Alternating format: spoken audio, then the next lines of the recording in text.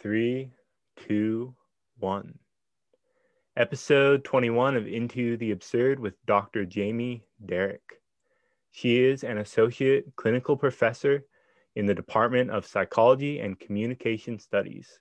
She's also a licensed psychologist, and she teaches courses in developmental psychology, emotional well-being, and mindfulness. Thank you for coming on. It's really good to be here. Thanks for inviting me. Yeah, no problem. So you sent me an email and you were talking about radical kindness, and I want to know what that is. Yeah, I chose those words really intentionally because I've had a commitment to kindness for about 15 years. That's probably an exaggeration, probably 12 years. And I created a practice for myself that I call Be Kind Always. So I don't know if you noticed at the bottom of my email, it also says that, Be Kind Always. Yeah, I saw that. And I've given a lot of thought to what's the role of kindness in my life and what does it bring to the world when I am kind? And what do I want from other people by way of kindness? And what I've discovered over the course of time is that I want to create myself and I want to receive human, what's the right word? Kind of generosity of understanding and a willingness to be respectful in communication all the time. So without exception, that's what makes it radical. It's always. And I try to live up to that myself, and, with greater or lesser success, depending on the circumstances. But it's my aim. And I find that it's a really, really important value to live by. And it reminds me that I can interact with other people in a really truthful way. I don't have to sell myself short in terms of my honesty or my authenticity or my boundaries. And I can say whatever it is that I have on my mind through a lens of being respectful of the other person's humanity. And when I receive that, I just am a better person. When I give it, I'm a better person. When I receive it, I'm a better person. And I actually think it's one of the things we need in the world to change up how hostile and fragmented we are as a nation and as people, across all sorts of lines of definition. Yeah, I think kindness is perhaps one of the most important characteristics that a human can have. Mm-hmm. It not only makes you feel like a good person, you are a good person, and that makes you feel good. And I know I took this psychology of emotion course, and I think Dr. Kirsten is his name. Mm-hmm. And he talked a lot about how positive emotions can have this rippling effect where you feel positive and then you start doing this thing where you kind of attract positivity into your life, and you continually kind of work your way up this ladder of positivity. I don't know if you have any commentary on that. Well, I'm a believer in that kind of stuff. I have a slightly different take on it from the kindness perspective, just because I've thought a lot more about that. Kindness is contagious. And so there's people who have done these studies where they look at, like, if I do one gesture of goodwill in my life towards another person, that single gesture is likely to fan out to 4 more people through the person that I was kind to. So that means that kindness, they'll be kind. So like if I'm kind to somebody, they're likely to be kind to another person who's likely to be kind to another person in their life. It grows, they can trace it to 4 people. So it means it grows exponentially. And I think of that as like, what else do we get a 4 times payback on? Like very few things, and it's positive. So it generates positive emotion like you were talking about. And positive emotions sort of expand within us also, like biologically. Kindness releases a bunch of chemicals in the brain when we're kind to someone else, or even when we receive kindness, that are uplifting and positive. So that's what's being spread. And most harm that we carry, most of us carry a certain amount of harm inside, which has been oftentimes done the experience arises out of other people's actions towards us that are unkind. So if we committed to kindness, we would undo harm and spread goodness at the same time. Like it feels like a no-brainer to me, not to say that it's easy. Like I definitely know that there's a lot of challenges to doing it, but very worthy. Yeah, I think there's a lot of emotional barriers that people put up that make it difficult to be kind. And the thing is, being kind also involves being honest, and it's hard to be honest sometimes, because you want to protect yourself and you feel like you're protecting them, but in reality, there's a certain backfire in dishonesty. But I think because you practice mindfulness and you teach it, and I think that can really help, right? Yeah. The benefits of the mindfulness practices is, dropping into awareness of it's deeper connection to your own heart, really. I think at the root of the practices, like it's not just about stress reduction and focus. It's about getting to know yourself in a much more deep and profound way. And so, it's difficult to live out of alignment when you have a lot of awareness to how you're feeling inside, or what's moving in your heart, or what your longings are. Even seeing, like when I see myself honestly, even in the moments where I'm not being the best person I'd like to be, it's very difficult for me to like just set that aside and go, oh, well, it doesn't matter. Like I know it matters. It does matter, and it matters to me. And so the practice is to help with like that kind of self-knowing, and also to cultivate practices that build resiliency in the face of challenging emotions. So challenging emotions become less of a concern, less of a barrier to action, or mostly to action, and just to being present to experience. It makes it easier, I think. If like, why do I want to protect myself or someone else by not saying what's true? It's usually because I don't want to encounter the negative emotions of it.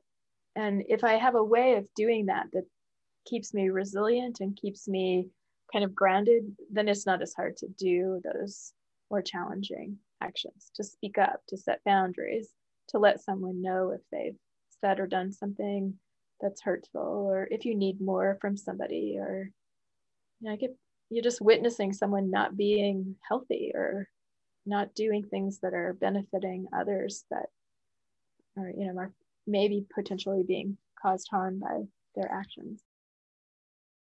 Yeah, I've been trying so I set a reminder every day to meditate 3 times a day, but I ignore it every day. So how do I go about not ignoring that reminder? What do you think your advice would be? That's such a great question. Like, this is the thing, like most of us know meditation would do us good, but like actually doing it consistently is challenging. And I have my answer to this question has changed over time. Like when I was first trained to teach meditation, the teacher that I studied with, his perspective, this is Jon Kabat-Zinn, is put your butt on the cushion and do it, like just to power through it. And eventually you establish a habit and the habit will maintain itself. I actually have come to believe that is probably not the right answer for all people. That might be the right answer for some people. It may really support the development of practice. But I've become much more heart-focused in my teaching and in the way that I do my own practice. And I believe it's really important to kind of follow your own spirit and instinct. Like, I believe it's really important to have an internal based practice of some kind. Like, we need to have some way of connecting to who we are truly inside, heart and mind, and for many of us, soul and spirit. Like, it's really important to cultivate some skills to navigate the truth of life's experience, which is full of ups and downs. It's not just ups, it's ups and downs. And we need some way to, meet that reality. But mindfulness and meditation doesn't have to be the only way of doing it. That there's so many practices that support that. And I like if for you, just using you as an example, if you're setting an intention and you're resisting the intention, like the question I would ask is there another thing that you might actually really want to do or enjoy doing because it fulfills you, or it grounds you, or it connects you to something important and meaningful in your life, and urge you that way. So just to like continue with my own story, I learned to meditate when I was an undergraduate in college. It was a long time ago, and I practiced pretty consistently for a long time, and then I stopped for a chunk of time. And during that stopping time, I was doing other things. Like I cultivated a practice of remembering and writing down my dreams, and then spending time with my dreams to understand what the images might have to say about my experience of living or what my healing path might need. And that period of time where I worked with my dreams was profoundly important to my own healing and growth.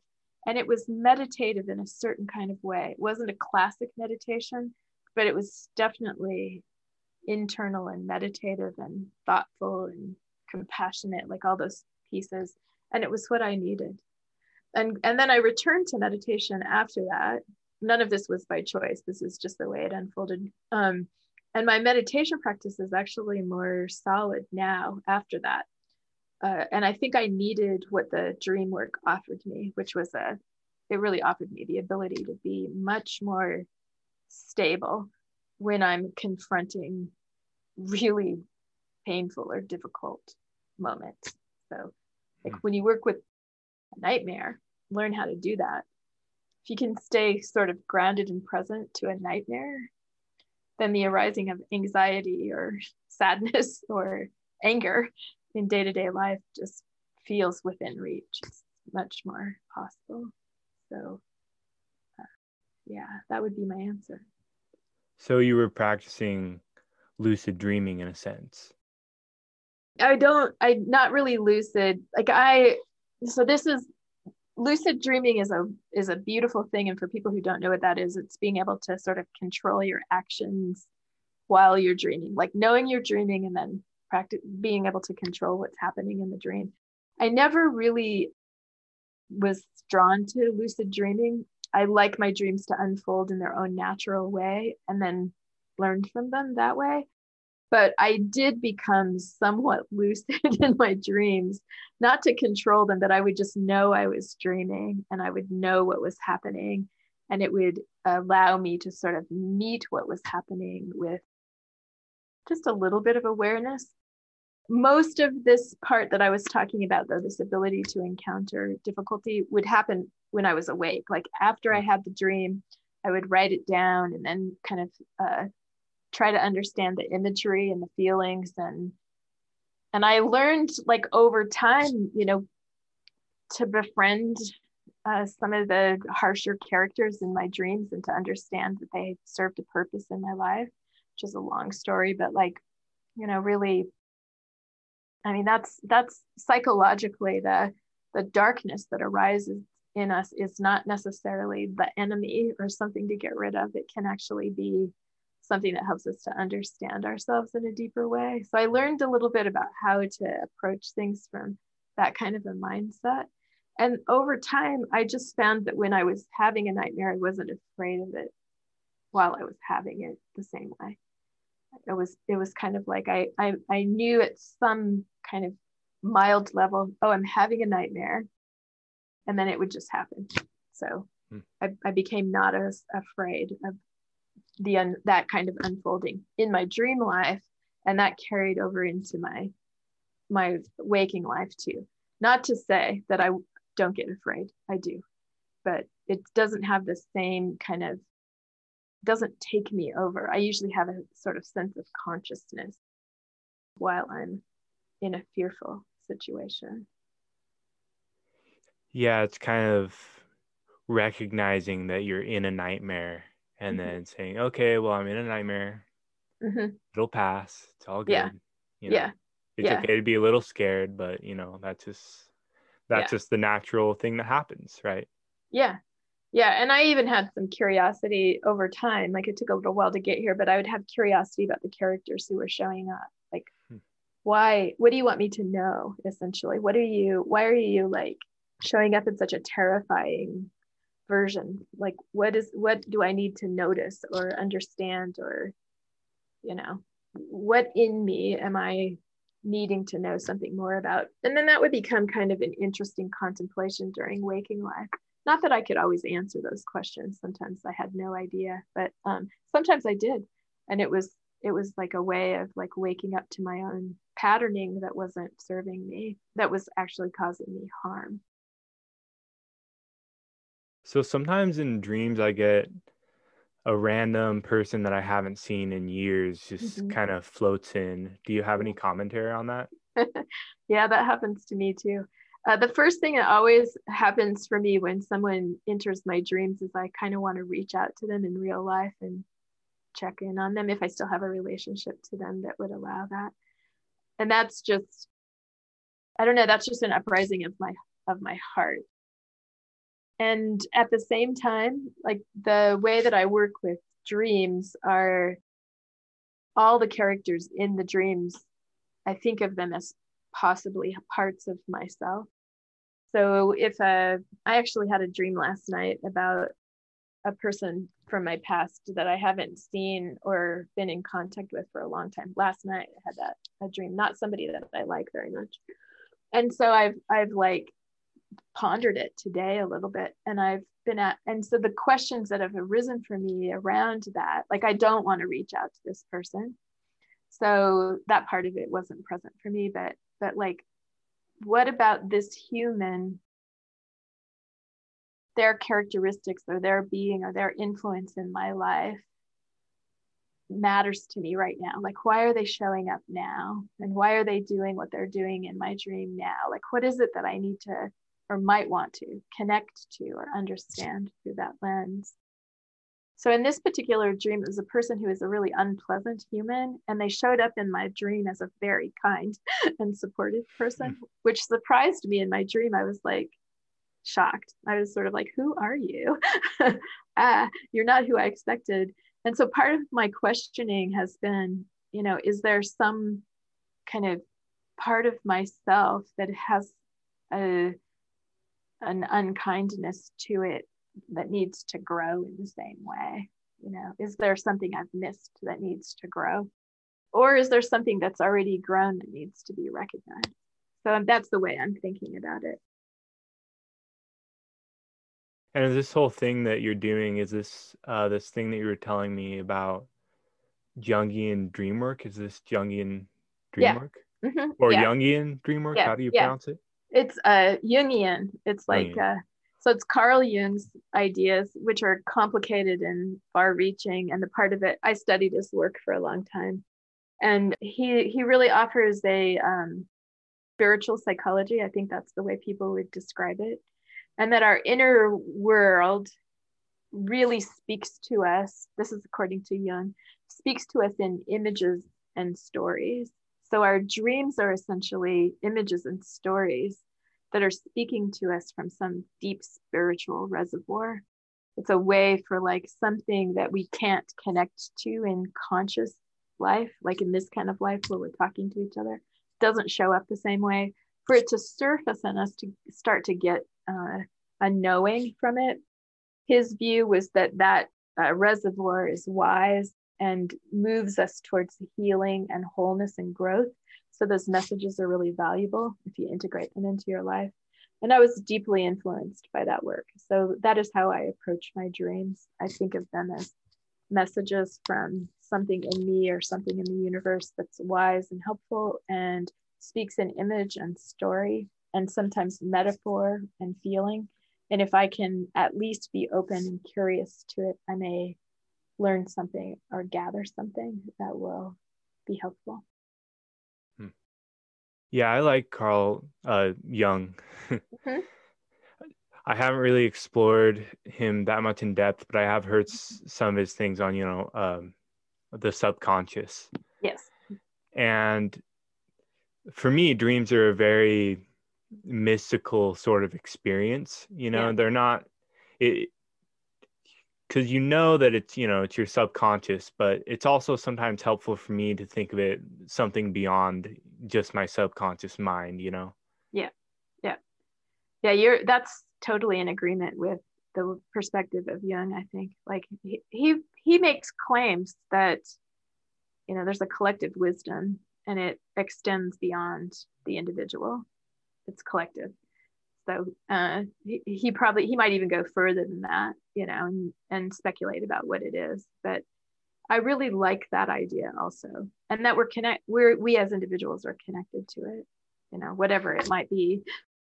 That it may be hard to pin down exactly what it is, but that we can connect to it and benefit from it. It's remarkable. It's been remarkably helpful for me in my lifetime. Like there are times when there's no folks around who have the right answers to help, right? So to know that there's an inner reservoir of something that can be tapped into at least part of the time and can be helpful and healing has been a great solace to me. It does sometimes feel for me that my dream is kind of almost giving me a slap in the face sometimes of, hey man, like, what are you doing in your life right now? You need to fix this. You need to do this. Yeah. Think a little bit more about this. Yeah. And it's a very good experience to take these dreams to heart and not just say, okay, it was just a dream, whatever, and then go about your day. Because I think focusing on your dreams helps you be a little bit more aware of what's going on throughout the day. Yep. I'm in 100% agreement with you. And like when people say, oh, I ate spicy food last night and had this dream, like part of me just wants to go, take a deeper look. Maybe it's more than that. For sure. And I've always felt like dreams can say the things to me that no human could say. Like a human might say the same thing and I'd get defensive or feel criticized in some way where I'd have a hard time absorbing the words. But when it arises in dream, there's something about it that's easier to go, oh my gosh, you're totally right. Yes, I do that, or I don't do that, or whatever. And so, and they're perfectly timed. Like the messages or the challenges or whatever's arising to me feel like they come at just the right time so that I'm ready for it also. Like my life is ready and my system is ready for a call to look at something that maybe I'd been overlooking. Yeah, I mean, it's a whole 4-dimensional VR experience. So yeah, exactly. Yeah, it's definitely really good at communicating to you an idea. And a lot of times, I mean, you're not even aware that you're in it. Yeah, totally. Yeah, it's fascinating. It's fabulous. And I hinted at this before, but like, I think it's pretty connected to the, you know, like to the meditative world that, you know, when you read about people's kind of experiences while they're meditating, or people who've meditated for long periods of time, they seem to tap into this reservoir that way. You know, I don't really think it's all that separate. And yeah, like I think our bodies and our deep inner experiences we have access to it in different ways. So what do you think is the best way for someone to keep track of what's going on in their dreams, and kind of do you keep a dream journal, or do you just kind of think about it? I keep a dream journal. So I love to sleep, you know, so I don't give up my sleep for anything. I don't wake up in the middle of the night to write my dreams down. So I figure if I don't remember it, it doesn't need to be remembered. That's my philosophy. I value my dreams. So I think of dreams as coming from like a valuable place, right? Like it's a communication that matters to me. I want it. Actually, I want it a lot.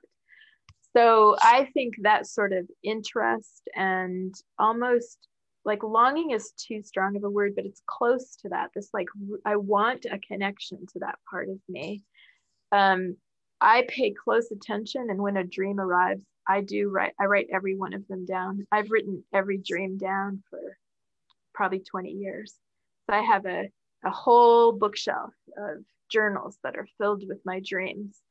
And most of the time I will spend a little bit of time with every dream that comes along. Like if I'm super busy, I might miss it or something, but I spend a little bit of time. So my morning ritual is to awaken, to notice the beautiful out of doors, have a cup of tea, meditate, write my dreams down if I've had any, and then to spend a little time with the images in my dream, asking just in questions of curiosity, like, I wonder what, this character wants me to know, or I wonder why this plot is surfacing in my life right now. And I try to just absorb whatever wisdom might be present. So that's a practice for me. That's actually a part of my daily practice.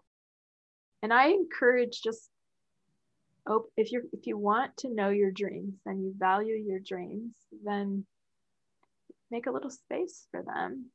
And I have plenty of people, like I do a dream group with some friends, and not everybody writes their dreams down. Some people just remember them.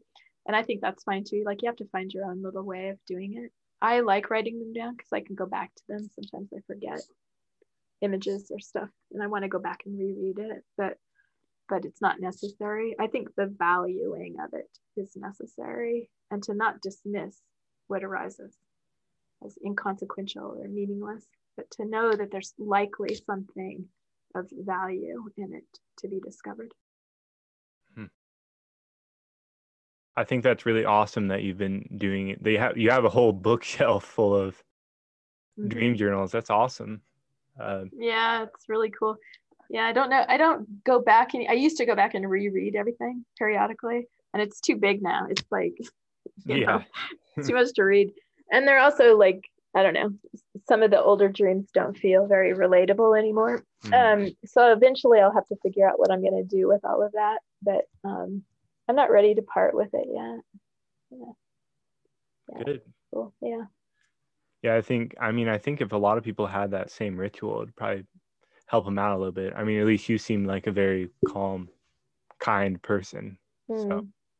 Thank you for saying that.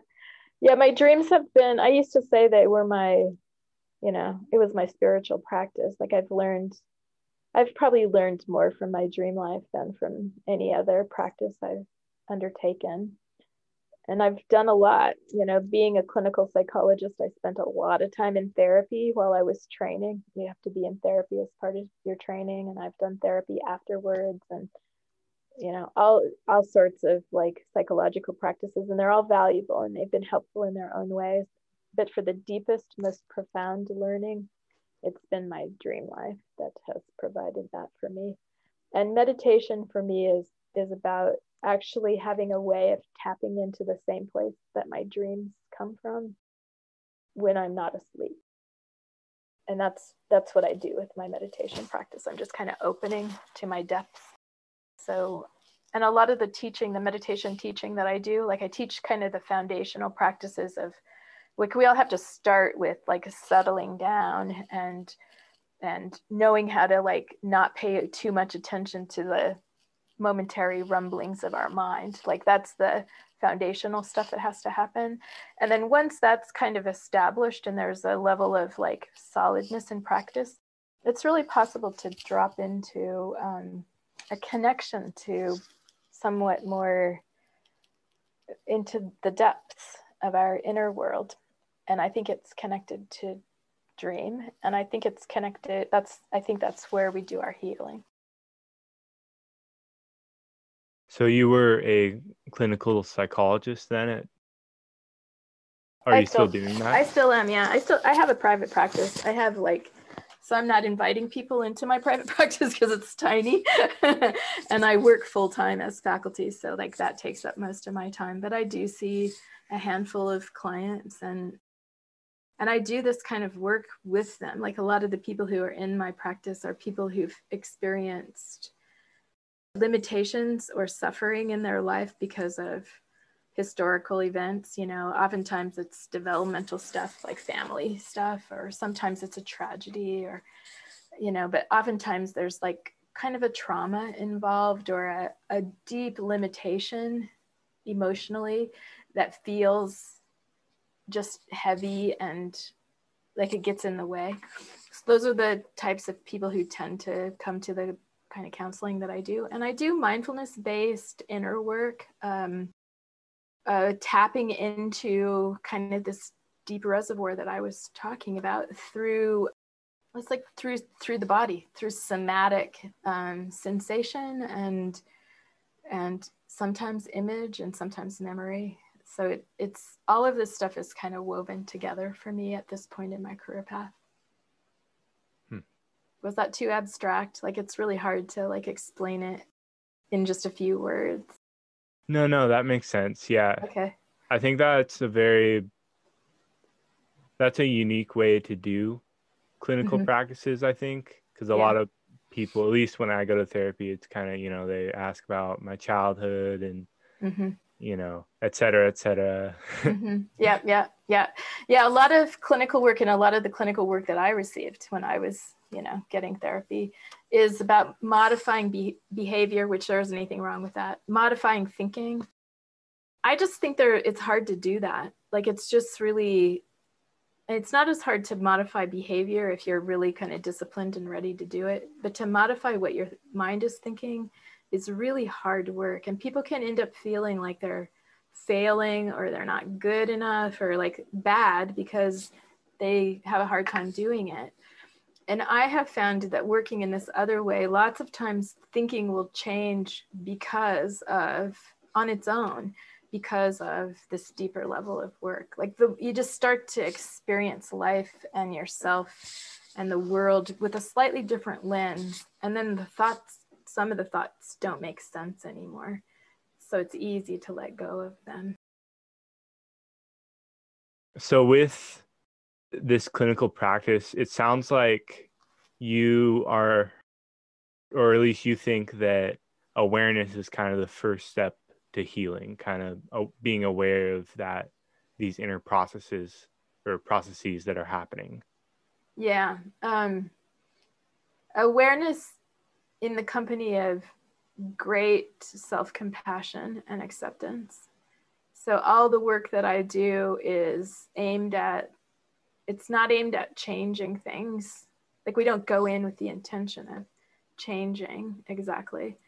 More going into know. So that's the awareness, like curiosity. It's almost like when I was telling you about dream characters, like it's almost the same. Like, here's this experience that's arising in your life. Let's just spend a little time and get to understand and know it better. From a somatic, from in your body, like where do you feel it and experience it, and what does it feel like when you connect to this experience, and are there any, you know, like, do any images come to mind as you're experiencing it, or any memories come to mind as you're experiencing it, and just let those unfold, like without any particular demand that they be different. And then great self-compassion around, like, oh gosh, it can be so hard to be a human and have an experience like that. Like, let's just be tender with that part of you that's trying so hard. Like, that kind of stuff.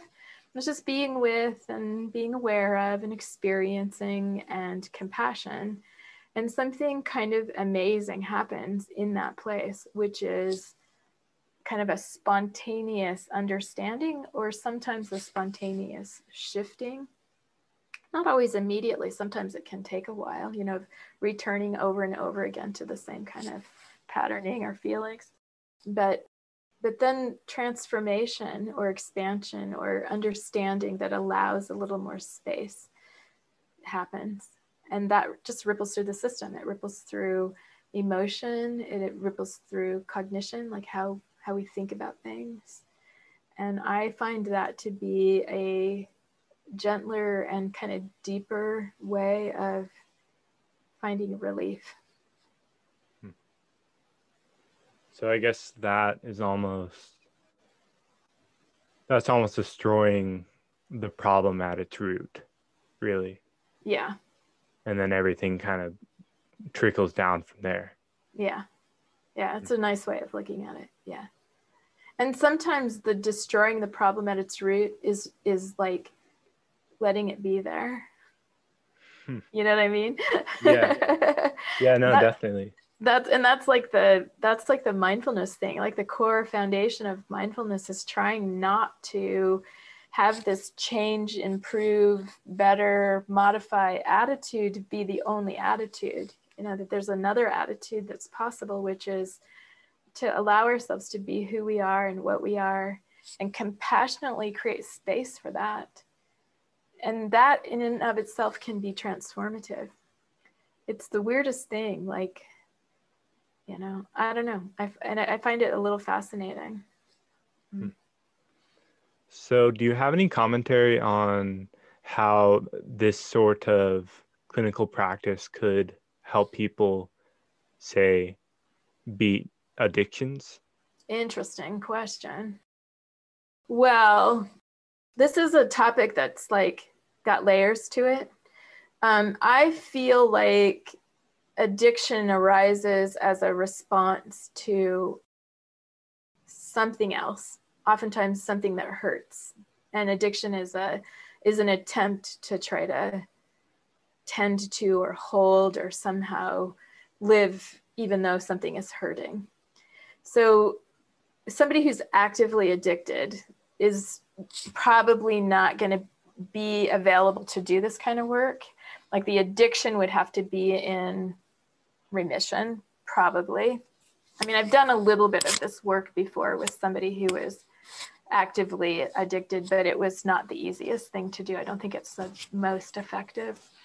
And then somebody who's like in remission, but has sort of a tendency towards addiction or is tempted to go back or whatever, I would work with this at the level of what's hurting and do all the stuff I've been talking about, like to try to access what it is that hurts inside.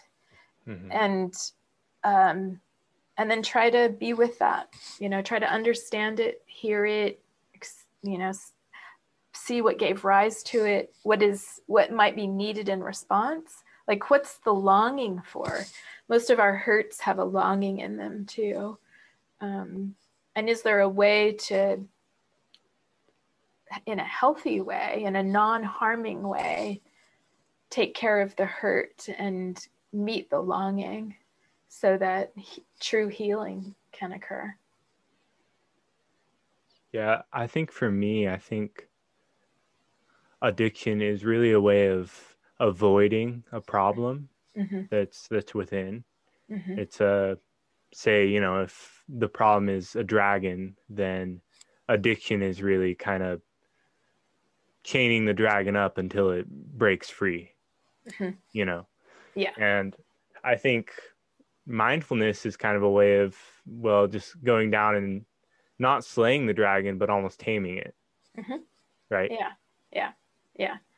Yeah, exactly. I love the metaphor of a dragon. It's compelling, and it fits into like the Jungian ideas too, like that, like in a nightmare, if I was being chased by a dragon and I felt threatened, the curiosity that I would have is, what is this dragon? And why is it chasing me?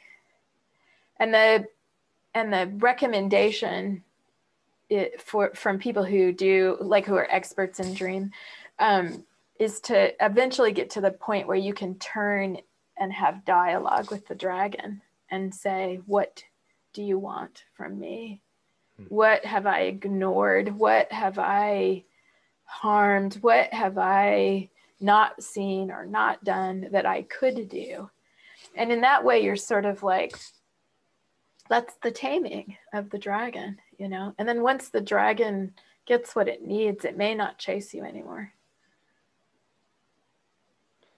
So you're also delve into developmental psychology. Do you think it would, so if you were to be, say, the head of the Department of Education, would you have mindfulness as a class in elementary and middle school and things like that?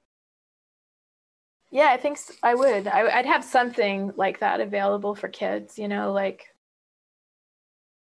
if children can learn healthy ways to communicate what they need or where they're hurting, and they can have ways to settle their bodies and their minds and their emotions from an early age, then they're just they're better prepared to meet all the challenges in life, educationally and with their friends and family, and to grow up with a really solid foundation for meeting the ups and downs of life.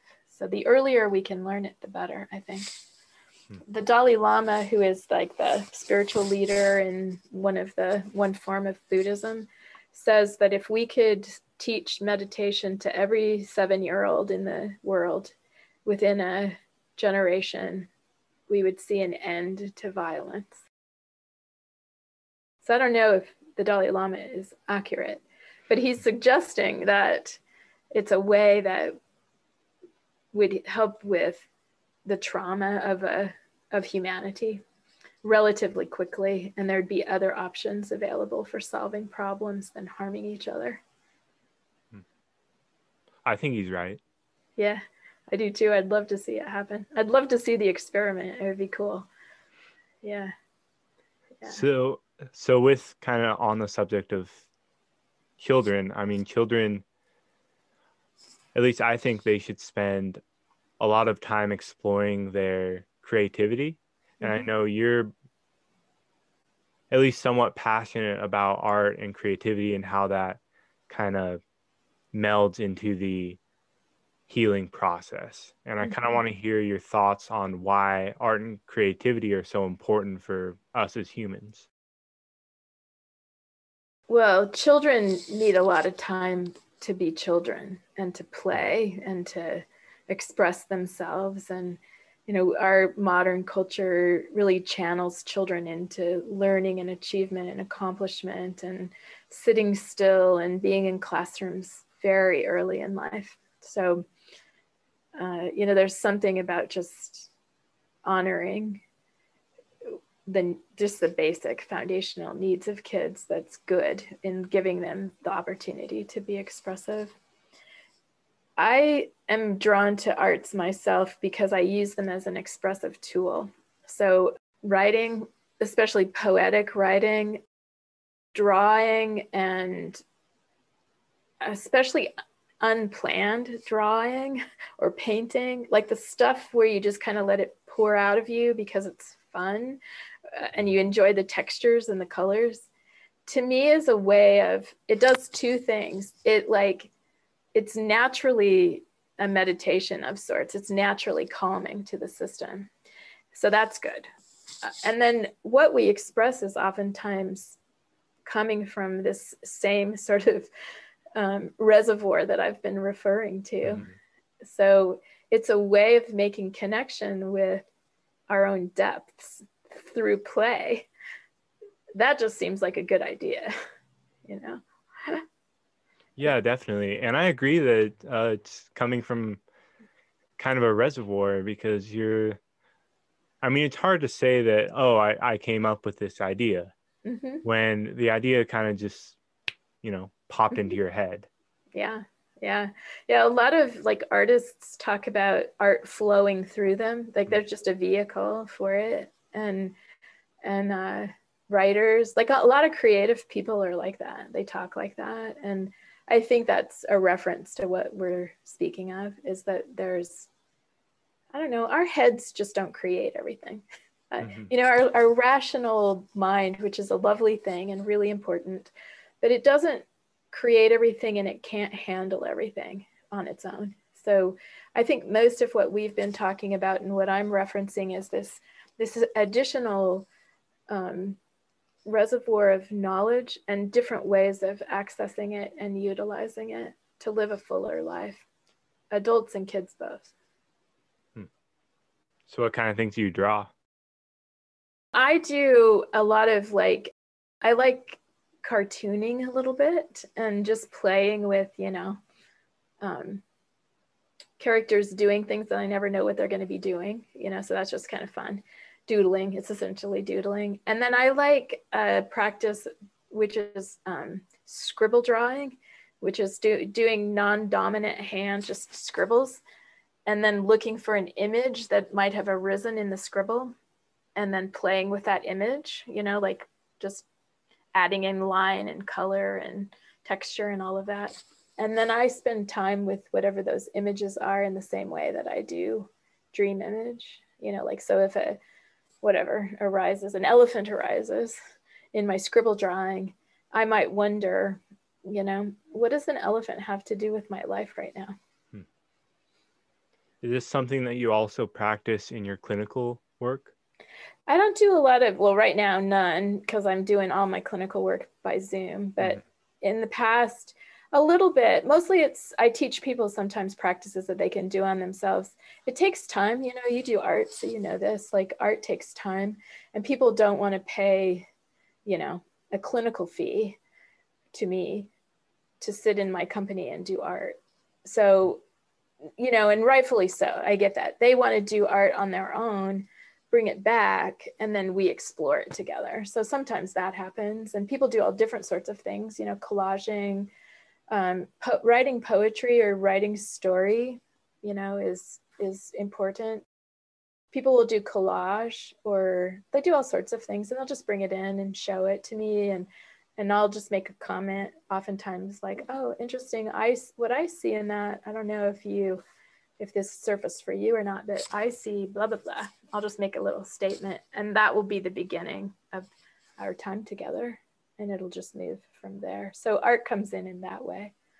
I don't know if you know this about me. I taught a class on campus called Art, Artists, and Madness for 5 years. And it was to first-year students, and it was a year-long course. And what we did was expressive arts of the types that I'm talking about, self-exploration, and understanding pathways to mental wellness through that combination of like expression and study. And that was super fun. And people seem to really enjoy that opportunity to do that, especially as first year students, because that first year is really stressful for many people. Yeah, I think that definitely would have helped me if I took that class. Yeah, I think you would have loved that class. Yeah, I love writing, so. Yeah. I had this guy, Gerald Fleur, on the podcast a few days ago, and he was a teacher at this Waldorf school. I don't know if you've heard of Waldorf education. I have. It's amazing. Yeah, and they really focus on music and art, kind of hand or like this physically based learning, kind of learning by experience. Yeah. And they do everything else, the arithmetic, the writing, reading, all that. Yeah. I don't know if you had any commentary on that. I know you're an advocate of the Scandinavian form of education, right? Yeah. Well, I think the Waldorf method is really, really valuable to children. It's teaching them how to love learning and how to learn not just in like the American educational system for lots of different reasons, but it's kind of evolved into a sit in your desk and do things with a piece of paper and maybe some markers, but it's a lot of sitting, and it's a lot of kind of language-based projects, or sometimes numbers-based. And what Waldorf is doing is giving kids a chance to learn through their bodies and to move, like our bodies are really, really wise things, and they need to play and express. So I think Waldorf is reinforcing that and helping children to understand that they're not just writers and arithmeticians.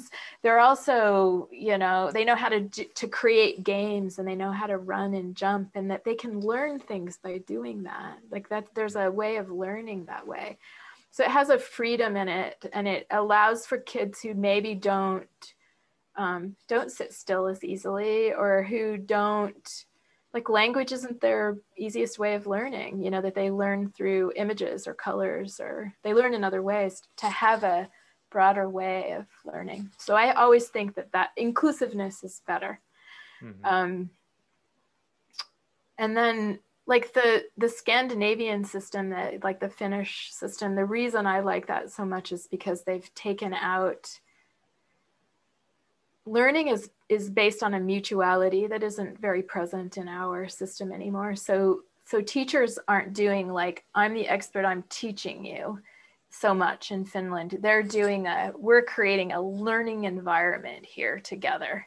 And I'm gonna give you an interesting project that you can engage in and you can learn multidimensionally. So they integrate art into all subject matter in the Finnish system at all ages, not just in elementary. So it's got a creative component.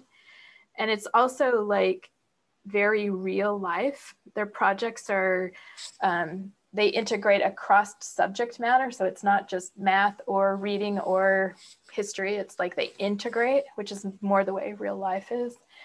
And they also, the projects oftentimes have real life implications, you know, like, you know, in high school, kids may develop a project that actually could be used as a business. So there's a motivation in it, and it's teaching implicitly learning matters. It's not just, you don't just learn to get a grade on a test. You learn because it matters. And I think that's, our system has inadvertently put way too much emphasis on grades and testing, so that the value of learning or the curiosity of the mind or the multiple ways of learning is easily forgotten. And I think that's a great loss. It's a great loss. Well, they also kind of, I mean, they do two fundamental issues with this, with the American style of education. I think for one, they kind of sever that reservoir that you're talking about. Yeah. And they don't really teach you how to think. Yeah.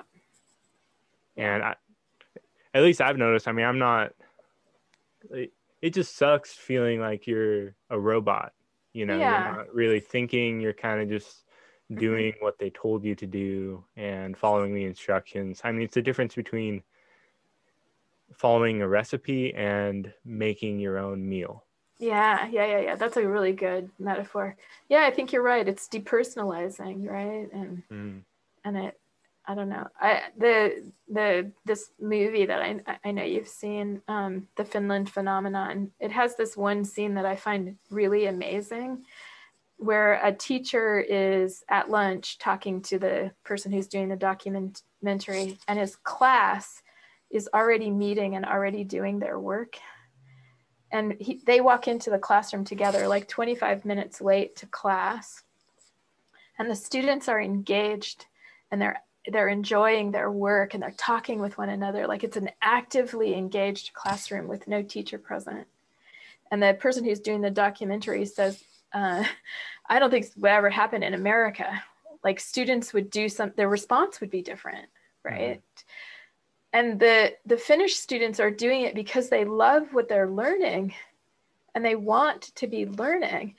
That is, to me, that's what it's all about. That's what education is for, to spark curiosity and get people excited to know things and create and share. And our system has unfortunately like just lost sight of that in some way, that I think is the emphasis on grades and on test scores, and moving away from like following your own sort of innate interests or style of learning for learning's sake. Then you don't need a teacher to tell you to sit in your desk or whatever and do a project. You just need to be interested and want to know more. Yeah, I mean, I'm kind of the type of person that doesn't really believe that ADHD is a real thing. I think it's almost a crazy, I mean, it's an obvious side effect of the type of education that we have. I don't know if you're under the same opinion. Well, I know what you're talking about. I mean, I have seen some people where I think the diagnosis is pointing to something biological in them, and that the treatment for it has been really helpful. Mm-hmm. That said, our educational system is very, very difficult, even for healthy children who just need to move their bodies and need to be doing a mix of activities, and who are bored with what they're doing. Like, it just comes out in misbehavior and being off task because they aren't engaged naturally. I think that's what you're kind of pointing to. Yeah. There was a study that was done by some researchers at Harvard. It's fairly old now, probably 10 years old. And they found in their research that ADHD medication was prescribed oftentimes because teachers were having a hard time getting students to sit still in their classroom. And sitting still in their classroom was essential because they had so many students to deal with at one time. So it became the solution to a problem. It's like it's the wrong solution to the problem almost, but it's the only solution that can be available at times. And so it's suggesting that, like, we're missing the needs of kids, probably not just young children, kids of all ages, where they need some opportunity to just not be like, what did you said earlier, like just completing things, right? Like just plugging in the answers and depersonalized and just to get it done. Like, there needs to be something more rich than that. Mm-hmm. It needs to be engaging. And I also like have this increasing belief that we're ignoring the mental health and social needs of people of all ages. And it's very hard to sit in a desk and complete math problems if you're struggling emotionally, or your kids at school are being mean, or you're longing for a meaningful connection to someone and you can't find it, or your teachers just don't seem to see you or understand you. And we just shuffle all of that social emotional stuff to the side as though it's not relevant to school. And I think it's a deep mistake that has been made culturally. Well, I think there's also a stigma, when you're in school, against going to the school counselor. Yeah. Right. At least I know, oh, people are going to the school counsel or counselor, they must be a baby or whatever, Yeah. So like people need to get that out of their head and just, hey, oh, you went to counseling? Awesome. Yeah. Good for you. Yeah, you're taking care of yourself. Yeah, exactly. I mean, I think that's another one of the ways where mindfulness introduced at an early age, or mindfulness and maybe some other social emotional well-being skills for little kids, like that's essentially normalizing the importance of those skills and that they're universal needs at an early age that then is present all the way through school. Yeah. Well, I think that's a good place to end it. Yeah. It's been really fun to talk with you and get to share ideas across all these different, all the things that I'm interested in and that I really care about. Yeah, that was awesome. Do you have anything more you'd like to share?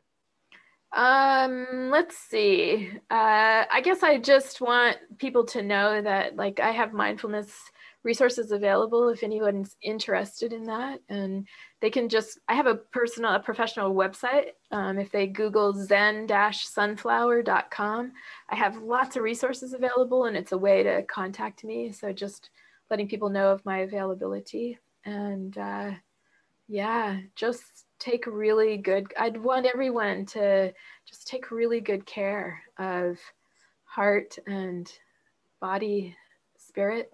Like, don't let the culture ever tell you to ignore those things. I think they're super important. Awesome. Well, thank you. I will put that link in the description. Okay, sounds good.